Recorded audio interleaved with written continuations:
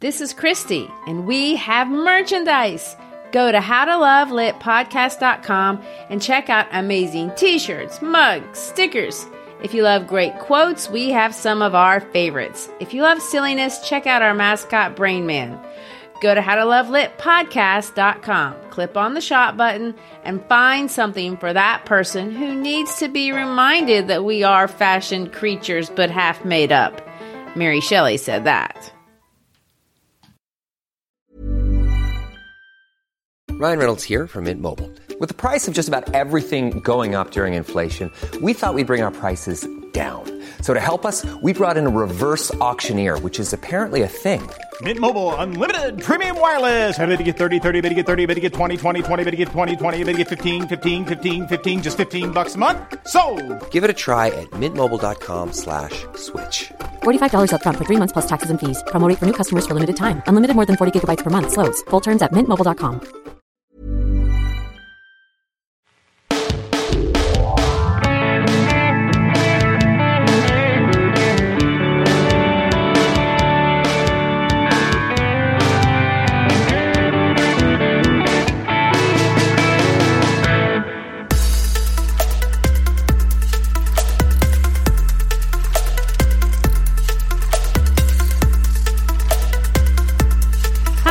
Christy Shriver, and we're here to discuss books that have changed the world and have changed us. And I'm Gary Shriver, and this is the How to Love It podcast. This week we want to discuss the music and the poetry of one of the most gifted hip-hop lyricists of all time. As of this recording, he is the 45th top-selling artist of all time, according to the Recording Industry Association of America.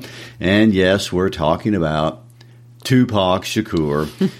His face is as recognizable as Elvis and Michael Jackson, but his name evokes a lot of mixed messages. Some consider him a hero, others a monetizing villain. With over 700 original songs, movies, poetry, and almost 5 years of continual presence in the media, there's no doubt that a case could be made for either one of those things. And his music championed the urban poor. It celebrated mothers raising their children out of poverty. It exposed injustices in the legal system and demanded a response for corruption in law enforcement. And all of this is honorable and truthful and noble. But on the other side, his music also glorified violence, including violence against women. It celebrated illegal drug use, and it romanticized a controversial code of conduct that he called thug life. Unfortunately, on September 16th, 1993, the life of this young and talented international icon was abruptly and violently ended at the age of 25. And yet, his legacy and his influence continue. When he died, Tupac had only released 4 albums. However, as of this podcast, he has 21 albums to his name. 10 have earned platinum, multi-platinum, or diamond certification. In April of 2017, he was inducted into the Rock and Roll Hall of Fame, and this is really one of the highest honors for a musician, and he was selected in his first year of eligibility and was the first solo hip-hop artist to do so. Well, you know, his impact, it's just beyond dispute, and it continues to grow. It doesn't matter if you like his music or not. You can compare him to Elvis or Michael Jackson, and I think it's right to do that. But in some ways, he resembles John Lennon or Kurt Cobain because he seems to have spoken for a generation. His picture, it's on T-shirts, it's on bumper stickers, it's on walls because he seems to represent something. His music is used as anthems for people's lives. Most notably, the song Changes was used as an anthem for the worldwide protest against the murder of George Floyd in 2020.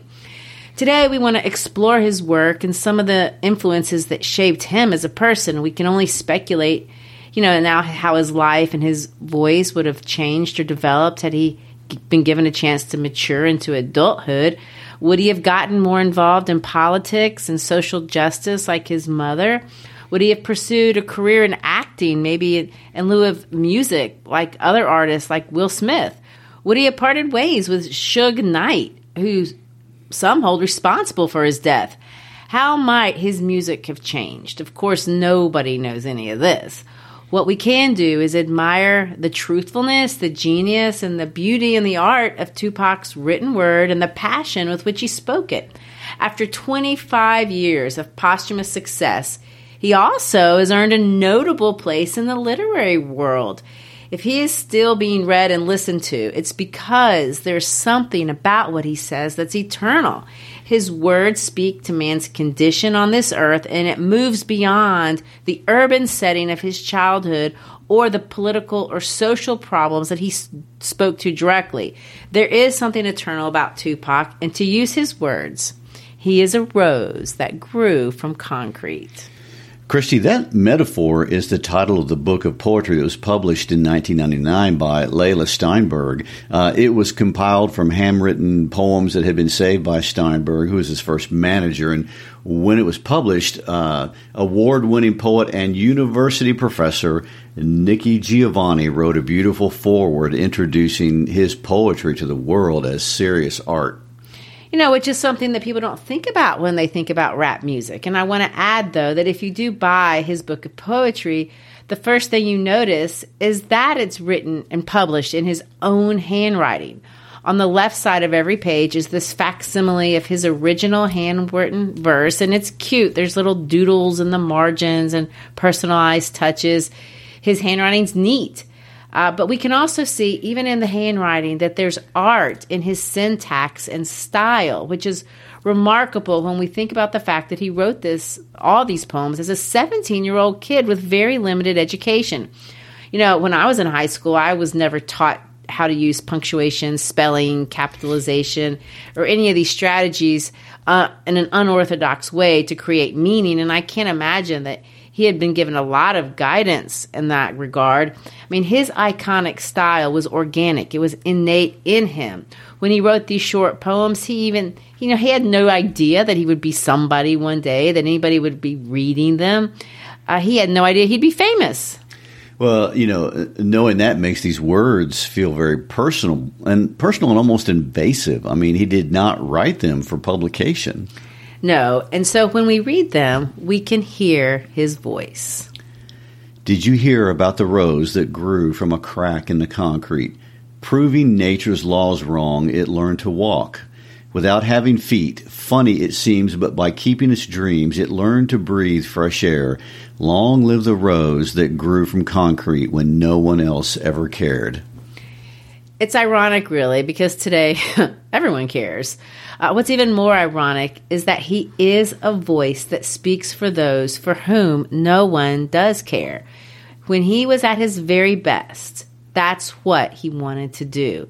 The poem is metaphorical in several ways. The metaphor of the rose and the concrete extend the length of the poem. He says the rose walks without feet. It's an unusual representation of a rose. The rose is anthropomorphized. In other words, it's been turned into a person. It is a rose with dreams. It breathes.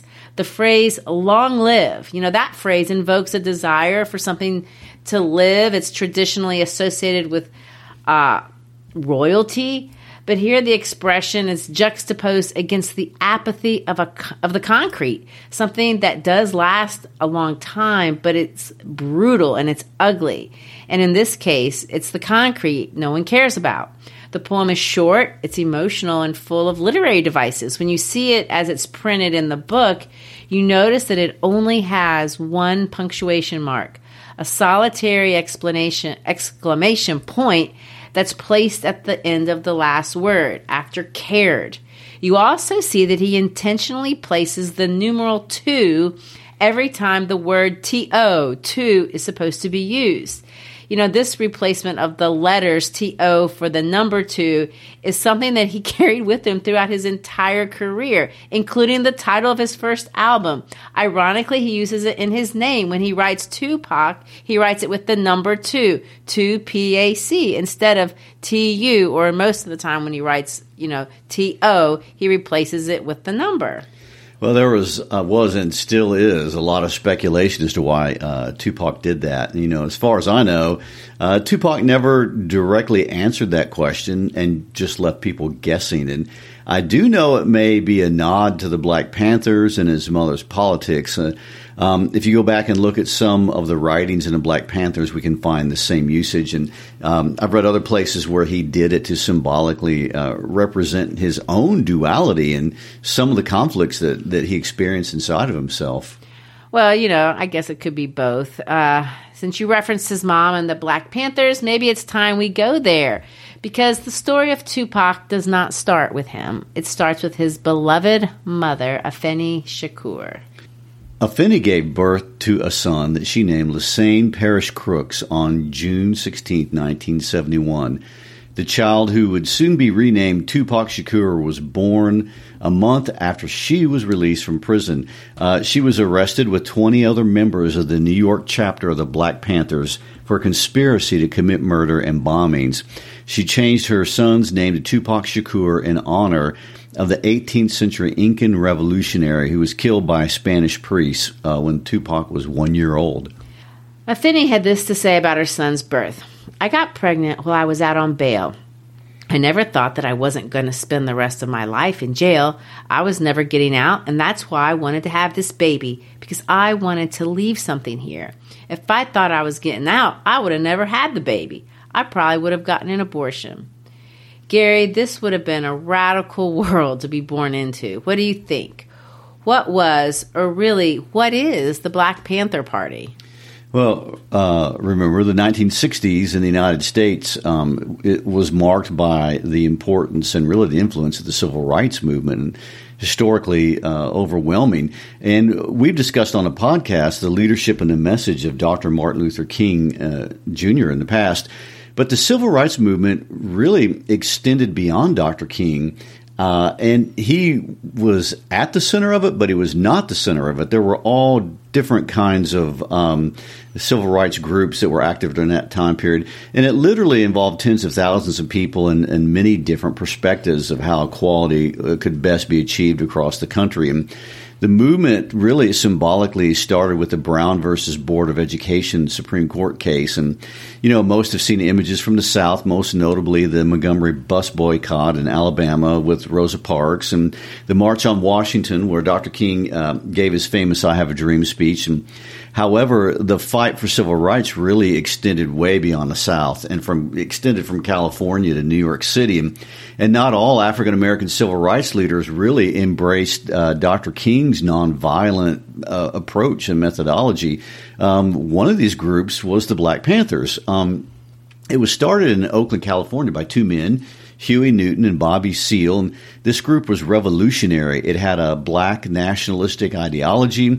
It was socialistic, but what made it most controversial was that it was an armed group and it believed in forceful resistance. And the Black Panthers had no interest in a pacifist integration, and they came into conflict with the state of California and even the federal government at various times. And one famous example was in 1969 when events turned violent on the campus of UCLA and supporters of a different organization were murdered. And when most people hear the term Black Panthers, the violent headlines from the news is really what comes to mind first.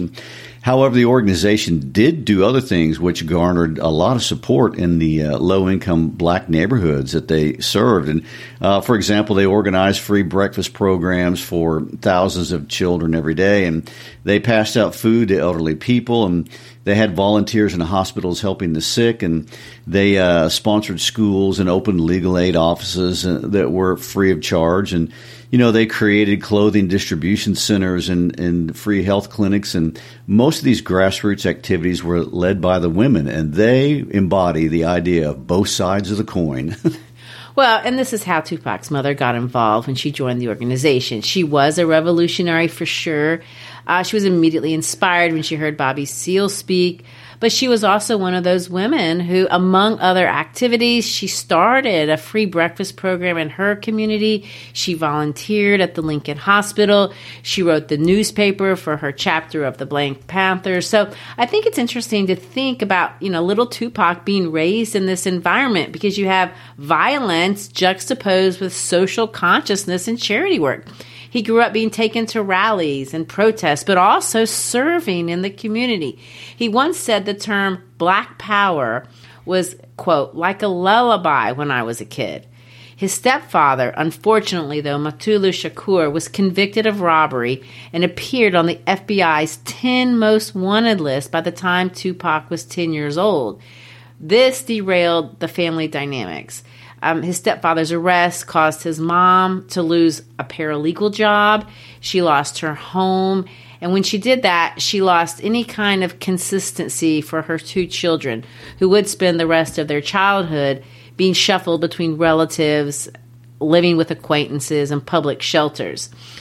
There was uncertainty, and this uncertainty took a toll on the kids many ways. And in fact, Tupac said it affected their personalities. You know, they had to deal with all this chaos. And Tupac said the way he dealt with it was like this, and let me quote him.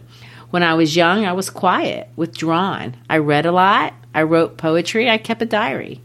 You know, all of that sounds kind of sweet and perhaps a positive way to deal with the craziness of this kind of existence. You know, these are not the sort of skills that help you survive on the streets of New York. And it's not the kind of thing that will get you the attention of a football or basketball coach, for example. No, they're not. And that's kind of why he ran into trouble. But I will say that he did come up with some positive things.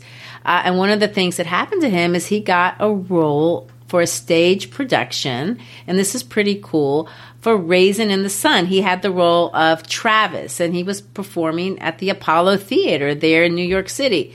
This would be maybe the highlight for their whole family during those early years, and obviously this production, this role, made a very important impression on the young man. Shortly after the production ended, though, Afeni moved the family to Baltimore, and they were to live there for 4 years. Baltimore had a bright side, too. Tupac auditioned, and he got accepted into the very famous Baltimore School of the Arts. This school really would be the most important part of his entire formal education.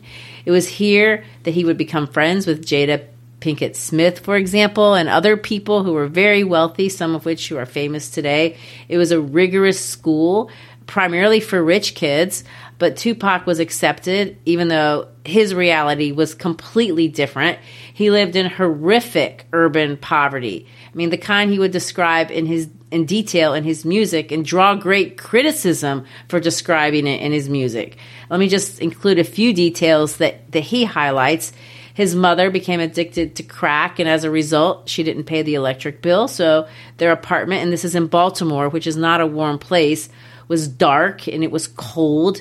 It was filthy. Tupac slept on a dirty mattress on the floor. There were no sheets. He owned only 2 pairs of pants. There was very little food. And when money did come in, Afeni would send her own son out on the streets to buy sacks of crack cocaine, which he did and brought back to his mom. But if Baltimore and that kind of reality wasn't bad enough, it was not going to be the bottom. Things would get worse. Halfway through Tupac's junior year, and this is where he's, filling out applications. He actually had completed applications for college. The family gets evicted from their apartment, and Afeni decided to send her children to Marin County, California, to live with a friend or an acquaintance. And that, of course, is all the way across the country. Tupac and his sister were sent by themselves. They arrived in the Bay Area, which is across from Oakland, literally with $5 in his pocket and a paper bag full of chicken wings.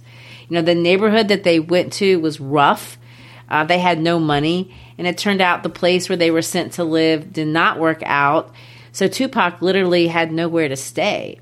His high school credits didn't transfer. He wasn't going to be able to graduate. So he did what you would expect a young man to do at that time in those conditions. He turned to the streets and illegal activity for a way of life.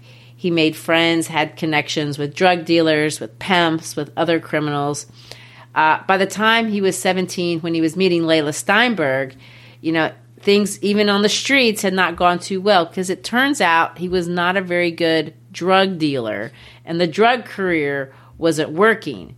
He did, however, find something on those streets of Oakland that he could do, and he could rap, and that's what he did. Well, he did, and he developed a local reputation. At the time, a talent scout by the name of Leila Steinberg was looking for talent in the area, and Tupac, like many young aspiring artists, wanted to get her attention, and he tracked her down one day while she was reading Winnie Mandela's book out loud in a park. Tupac recognized what she was reading, and he approached her. And, this impressed her, and she invited the 17-year-old to her public poetry classes, and he followed up, and she took him to tryouts. I bet it more than impressed her. I bet it shocked her that anybody in that environment would know who Winnie Mandela was. And, of course, the book of poetry, The Rose That Grew from Concrete, was written in the context of her class. And they would read these poems in this little class. This was a bright spot for sure in Tupac's life. But his personal life at the time just wasn't good. His mother was still addicted to drugs. I mean, he was living at this starvation level poverty. He was struggling with hunger. He was homeless. But Layla saw talent in the young man. The handwritten poems that Tupac wrote for the class, she kept. And these are the ones that were published after his death. Now that we know the context of his life and the context in which he wrote the poems, I think that they're more interesting to read. So let's read a couple. They're all personal, but let's read this one that he wrote for his mother called Family Tree. Family Tree for Mother. Because we all spring from different trees does not mean we are not created equally. Is the true beauty in the tree or in the vast force in which it breathes? The tree must fight to breed among the evils of the weeds. I find greatness in the tree that grows against all odds. It blossoms in darkness and gives birth to promising pods. I was the tree who grew from the weeds and wasn't meant to be. Ashamed I'm not. In fact, I am proud of my thriving family tree. We see a lot of ambiguity here, and he's playing around with the metaphor of the tree. It's from the beginning of the poem. He compares himself to him. This time, he's not comparing himself to a rose, but to a tree. For a child, he only knew poverty and rejection. It's amazing that he still sees promise in himself. This is a poem that has hope in it, not just for him, but for his mother, for his family. That last stanza, I was the tree who grew from the weeds and wasn't meant to be ashamed. I'm not, in fact. I am proud of my family tree. That's written prophetically. He wrote that before anything good happened to him. One day, Tupac would win a Grammy Award nomination for a song called Dear Mama. His mother, in spite of all of her inner demons or troubles, was always a source of strength and love. Here's one more that he wrote for her during those difficult days, and it's called When Your Hero Falls. For my hero, my mother. Let's read that one. When your hero falls from grace, all fairy tales are uncovered, myths exposed, and pain magnified. The greatest pain discovered, you taught me to be strong, but I'm confused to see you so weak. You said never to give up, and it hurts to see you welcome defeat. When your hero falls, so do the stars, and so does the perception of tomorrow. Without my hero, there is only me alone to deal with my sorrow. Your heart ceases to work, and your soul is not happy at all. What are you expected to do when your only hero falls? This poem is different from the other two because it doesn't use, the metaphorical language. But it does have structure. There's repetition, the device we call an anaphora, when you start different lines with the same beginning words. In this case, when your hero falls, he uses that line 3 times, except at the end he adds the word, your only hero falls. He capitalizes the word hero throughout the poem, which is the only word that's capitalized in the entire poem. The only other letter that's capitalized is the letter R that he uses as a stand-in for the word A-R-E. There's only one punctuation mark, and that is a period after the word sorrow. I really don't know how much poetry training Tupac had in those 2.5 years in Baltimore, but these are some very modern techniques that we see modern writers using. This intentional manipulation of traditional uses of grammatical features such as punctuation and capital letters is clearly intentional, and rhetorical. In this case, it expresses defiance, but he's also using these punctuation marks and these capital letters to highlight the important places in the poem. It's a sad poem. I mean, it feels a lot more sad than the other one to his mother. And I want us to read one more called And Tomorrow. And again, he spells the word tomorrow with a number 2 instead of the letters in T-O in tomorrow. Today is filled with anger, fueled with hidden hate, scared of being outcast, afraid of common fate. Today is built on tragedies which no one wants to face.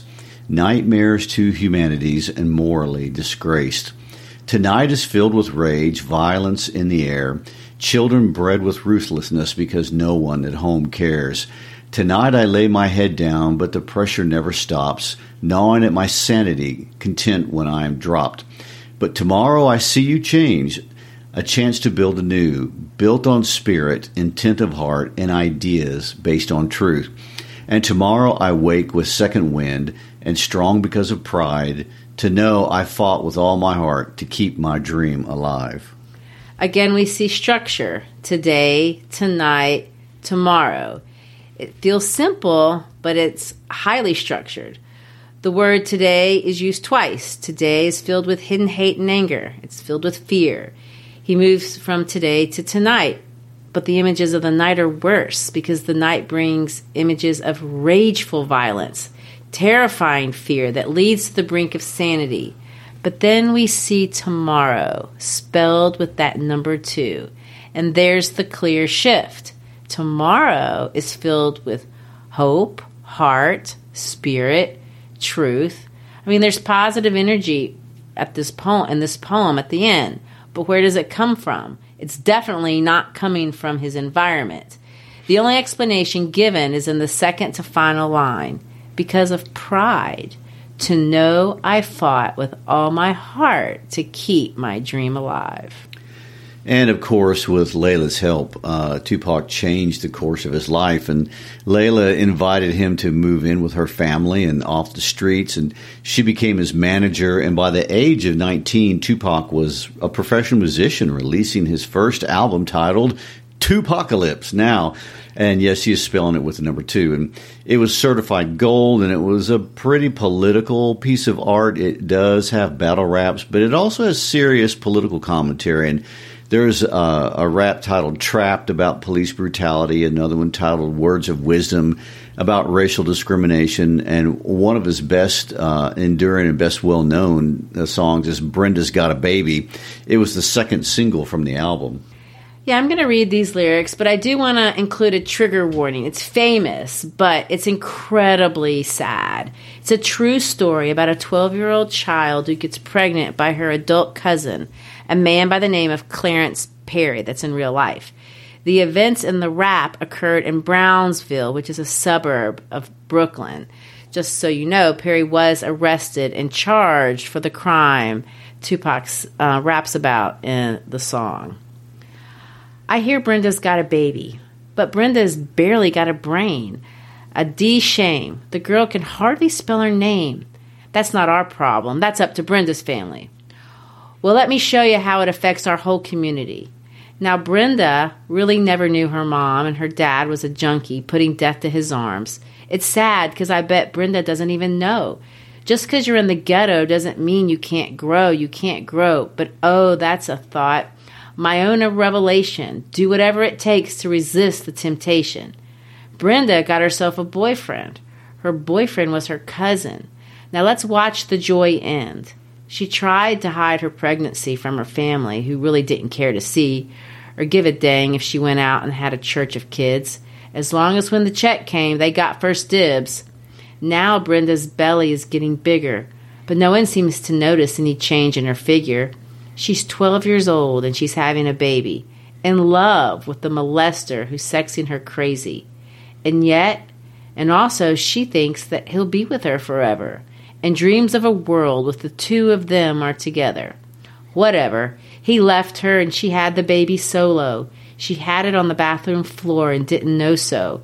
She didn't know what to throw away and what to keep. She wrapped the baby up and threw him in the trash heap. I guess she thought she'd get away. wouldn't hear the cries. She didn't realize how much the little baby had hurt eyes. Now the baby's in the trash heap, bawling. Mama can't help her, but it hurts to hear her calling. Brenda wants to run away. Mama say you making me lose pay, and social workers here every day. Now Brenda's got to make her own way.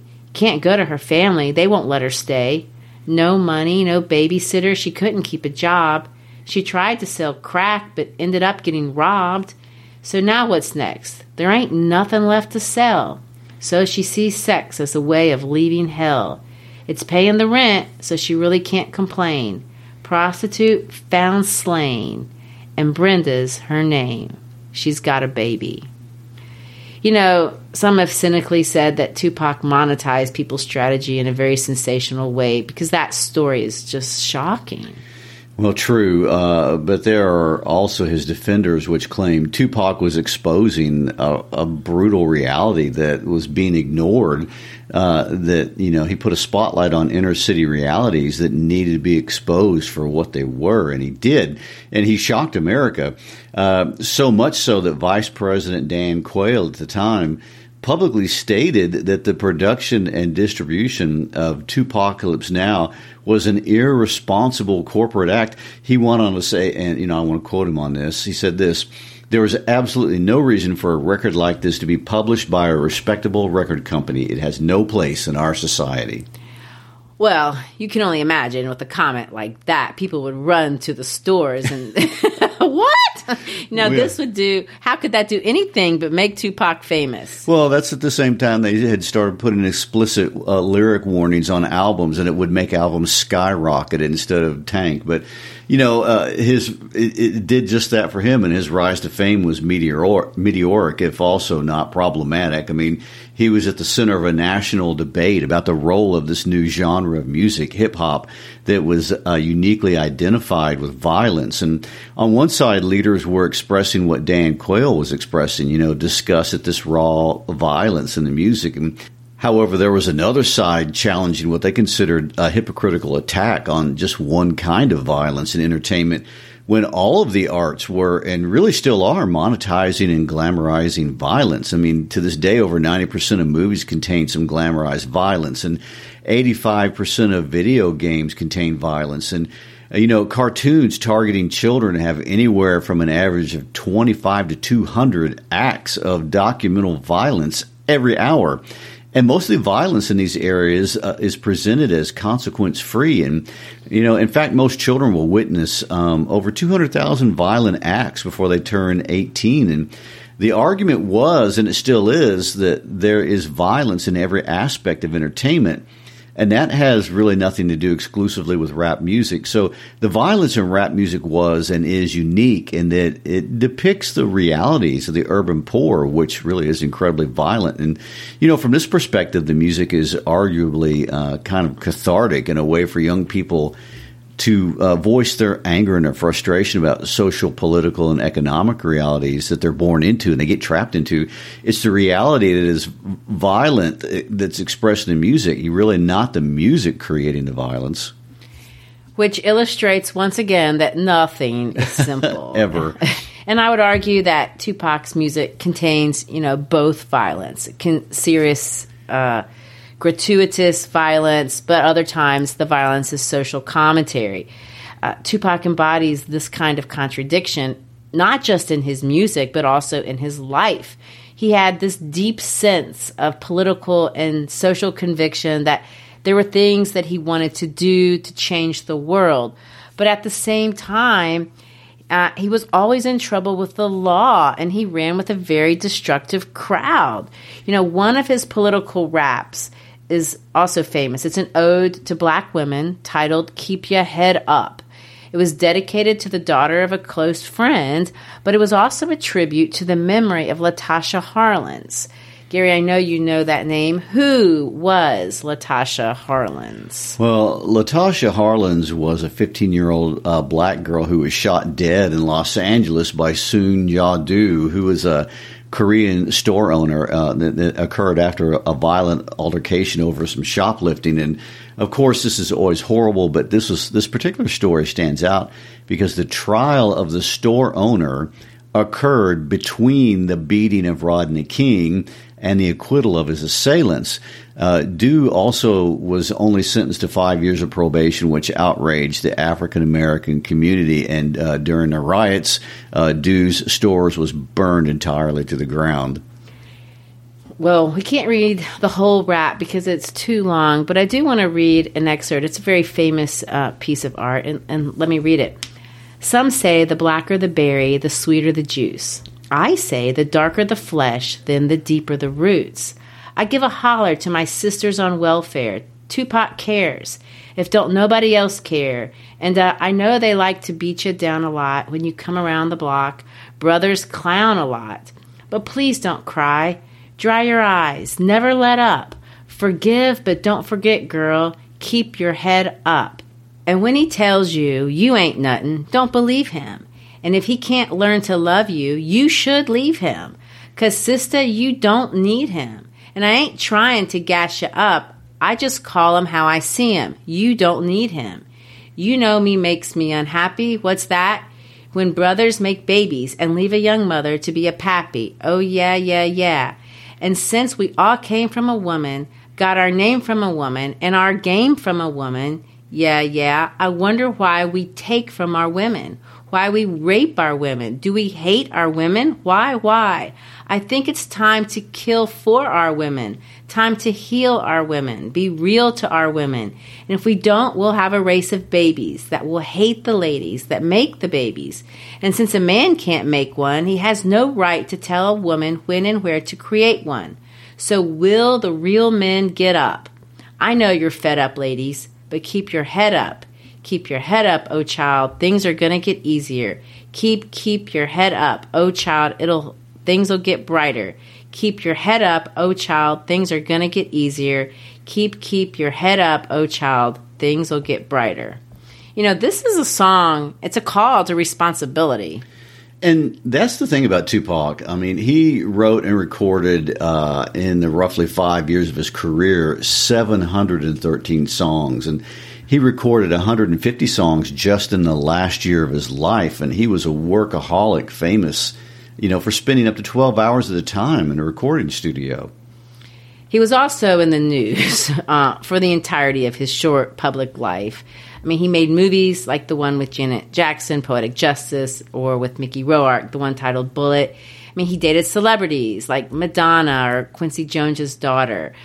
But he was arrested multiple times. In 1993, the same year that song Keep Your Head Up was released, he was arrested 3 times. The third time was for sexual abuse. He was convicted and sent to the maximum security prison, Clinton Correctional Facility. And the Clinton facility was notorious. It housed New York's most serious criminal offenders. For example, the famous son of Sam killer, David Berkowitz. And it was known for the violence between the prisoners and the guards. And this was really one of the most terrorizing, violent environments in the United States at the time that Tupac arrived there. And while in prison, Tupac released an album that was titled Me Against the World. And on that album would be what some claim is the greatest rap song ever made, titled Dear Mama.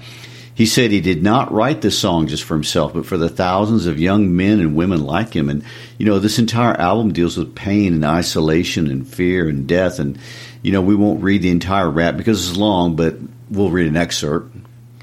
You are appreciated. When I was young, me and my mama had beef. 17 years old, kicked out on the streets.